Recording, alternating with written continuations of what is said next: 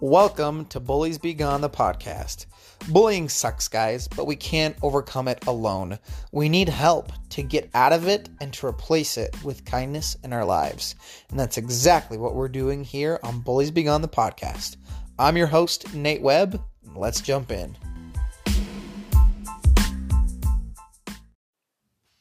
What is up, everybody? Thank you for tuning in. Before we jump into the podcast, gotta pay the bills. All right. Well, how is everybody? How are you guys feeling? Any new news? Any good news? For us here, the little things we're noticing still, we are continuing to love going on our walks. It's how we meet people. It's how we socialize. There's usually people playing on the sidewalk that we can talk to from a distance. And so we would go on so many walks in hopes of running into people and getting some social interaction. I think we're all noticing some things that we took for granted that when all this is over, we will not take for granted. I had actually planned out a whole different episode and gotten it structured out and written out and everything, but it just didn't feel right. It almost felt insensitive for me to continue on without at least acknowledging the present situation that we're in. Because, there's a lot going on right now. People are losing jobs. People are getting sick. People are losing their lives. Life is way different. So today we're going to be talking about loss and other crap. Because we've had a lot of crap happen. And we've lost a lot of crap. So let's talk about loss. Let's talk about what we're all going through. This kind of loss that we're experiencing right now, it's called ambiguous loss. It's an uncertain loss that comes from an abrupt stop to something. So like with social distancing, with schools closing or sports stopping or whatever it may be, it just stopped. We didn't get to say goodbye. We didn't get any closure. And without that kind of closure and without that validation, it makes ambiguous loss really hard to deal with. Now, if that's not what we've all been going through, I don't know what is. We've all had things that were ripped from us without any knowledge of when we will see it again. Seniors just lost their senior year. Juniors just lost their junior prom. Kids just lost the ability to play with their friends. Families just lost the ability to go visit families. I know several people who they were going to move into their dream home when this stuff hit. And some of the banks aren't putting out loans right now. So they have to live in an apartment for the time being until the banks can bust out those loans. It's not that they can't afford it. The banks won't bust out loans because we were really trying to guard our economy right now. So people are in homes that are smaller than they're used to. All of our life as we know it, is gone. And that just sucks. That's just how it is. And here's the thing. It is okay to mourn the loss of normalcy. Me and my wife, we were planning to go to the Philippines back at the start of April. We'd been planning this trip for a long time, and we were super excited. It is where I served a 2-year mission for my church, a volunteer mission. I spent 2 years of my life there. I learned a whole new language. I was so excited to finally be returning back. And that got snatched from us. And our regular day-to-day lives have been completely upturned. And I feel so many of us, myself included, felt the pressure to put on a mask of strength and courage. To be saying, it's going to be okay. This isn't that bad. Life will go on. And which is true at the same time. We need to acknowledge those feelings of loss. We need to acknowledge that we've lost normalcy in our lives. And it's okay to mourn that. I may never get the opportunity to visit the Philippines again. We used to visit our in-laws every single Sunday. We used to visit my in-laws, Kim's parents. We used to visit them every single Sunday. We can't do that anymore. I know that every single one of you have things in your life that you can no longer do because of the different restrictions that we need to live by to protect ourselves and others from COVID-19. And that is hard. That loss is real. That disruption from our normal life is real. And we need to take the time to process these feelings of grief. Do not bottle it up. Let them out. It's not weakness to acknowledge your feelings. It's actually incredibly courageous and strong to be able to acknowledge your feelings and allow yourself to process those feelings. Because the sooner that you address your feelings and you process them, the sooner you will feel better. That's just how it is with anything.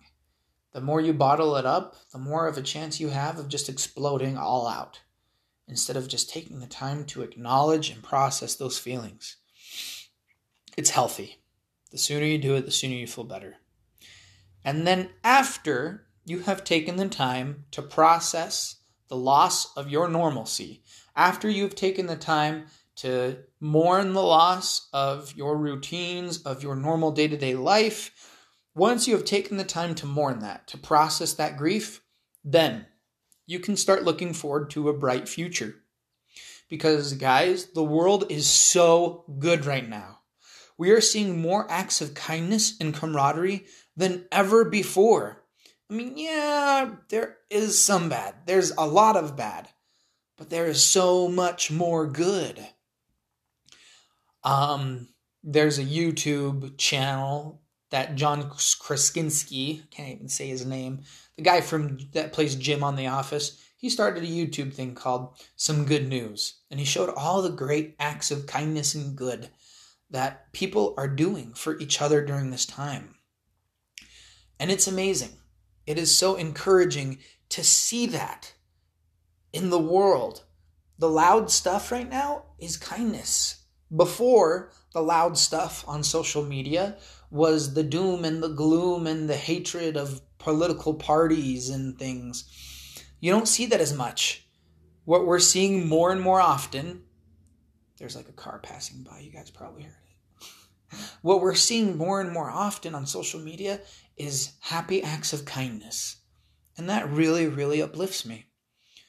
Here's the thing, guys. We can also take aspects of our old world and integrate them for a little bit of consistency into our new lives. I don't think that life's ever going to be the same, but we can still have some consistency in our lives. That helps a lot. First off, and I already mentioned this one last time, get a routine. Make time to work out, to pray if that's your thing, to meditate if that's your thing.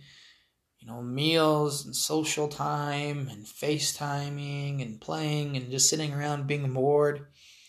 Get a routine, because that consistency, it really gives hope to a week. I mean, you guys remember back when everybody was in school, on Monday, people would be like, all right, I just need to make it to Wednesday because I get to have this fun class on Wednesday. And then on Wednesday, you were like, I just need to make it to Friday because that's the end of the school week. And then on Friday, you're just like, I just need to make it to Sunday because then I get a rest. We all had benchmarks in our routine that we would look forward to help us get through our days and weeks. Well, similarly, you can do that with your new routines so that you can have some sort of normalcy and consistency and things to look forward to. Social distancing does not mean social isolation. You can still FaceTime family and friends. You can still talk to people from a safe distance. Your neighbors are still your neighbors. You can walk over to their house and talk to them. You just got to keep a safe distance. You can still have those social interactions. And we need those social interactions. We need that person-to-person contact, that humanity in our lives. Too many people think that social distancing means social isolation. And that's just not true. We still need social interactions in our lives. And I wish that they would rather named it physical distancing, Because that's what it is. We need to physically distance ourselves from other people, physically, 6 feet or more, so that the, different things from the droplets and their sneezes and coughs and, just talking can't get on us. We can still talk to people, and we need to. So please keep on socializing with people, whether it be from a safe distance or with the technology that we have. And then practice gratitude. That will get you through so much. Like, gratitude is what is going to get us through everything. Gratitude and love. Because as we practice gratitude, we are able to appreciate the things that we do have. One of the people who I counsel at the high school that I work at, they were telling me that they were complaining to their grandpa about how they have to spend their whole senior year indoors. And the grandpa's like, yeah, while that stinks, for some perspective, I had friends who had to spend their senior trip in Vietnam getting shot at. And I'm not saying that to downplay the current situation that our students and that everybody is in, but I do want people to try and gain some perspective. Practicing gratitude will enable you to see your situation for what it is. You can still be grateful for the roof over your head, for the food on your table, for that for that stimulus care package that just showed up in your bank account. There's so much to be grateful for, and as we practice that gratitude, we can truly uplift ourselves to see that there's still a lot of good in our lives, and we don't always have to be focusing on those things that we've lost. Because if we are always focusing on those things that we lost, it's going to be miserable. And while we need to process those feelings, like I said, we do need to eventually look forward. And practicing gratitude is going to help that immensely. To close, I want to talk about our arc. I want to do a weekly arc, an Andam Act of Kindness that I saw. So it was a few weeks ago, but one of our students had their birthday. And this student's mom just so happened to be our scholarship coordinator. And so, I know them and I follow the family on social media. Well, this girl, she's a freshman, she's gonna be a sophomore, and she's pretty bummed that she couldn't celebrate her birthday with all of her family and friends. So they brought the birthday to her. Her mom posted a video about it that we all got to see. Just a parade of cars driving past the house, singing happy birthday and holding signs. And man, that girl, she was so uplifted and happy. She had tears running down her cheeks of gratitude. And it just made your heart feel warm. Watching these people who decided to do something to help someone else feel loved. Guys, we all have the ability to help someone else feel loved in these situations and in these times. I hope that everybody can be trying to accomplish some Andam Act of Kindness throughout the week. Because I'm going to be focusing on those at the end of each podcast. Because what better way to end something than to be looking at the kindness in the world? Guys, the world is good. And while it sucks right now, the future is bright. Please take time to process your grief. Please take time to mourn the loss of your normalcy. Once you are ready, please look forward to the future. Get a routine, practice gratitude, and keep your social interactions in your lives because you need them. Thank you so much for tuning in. Big shout out to Anchor for sponsoring this podcast. Check me out on Instagram and Facebook. On Instagram, bulliesbe.gone, and on Facebook, bulliesbegone. If you want some daily positivity, follow me at those places. I post daily except for the weekends. Everybody, stay happy, stay healthy. You got this. See you on the next one.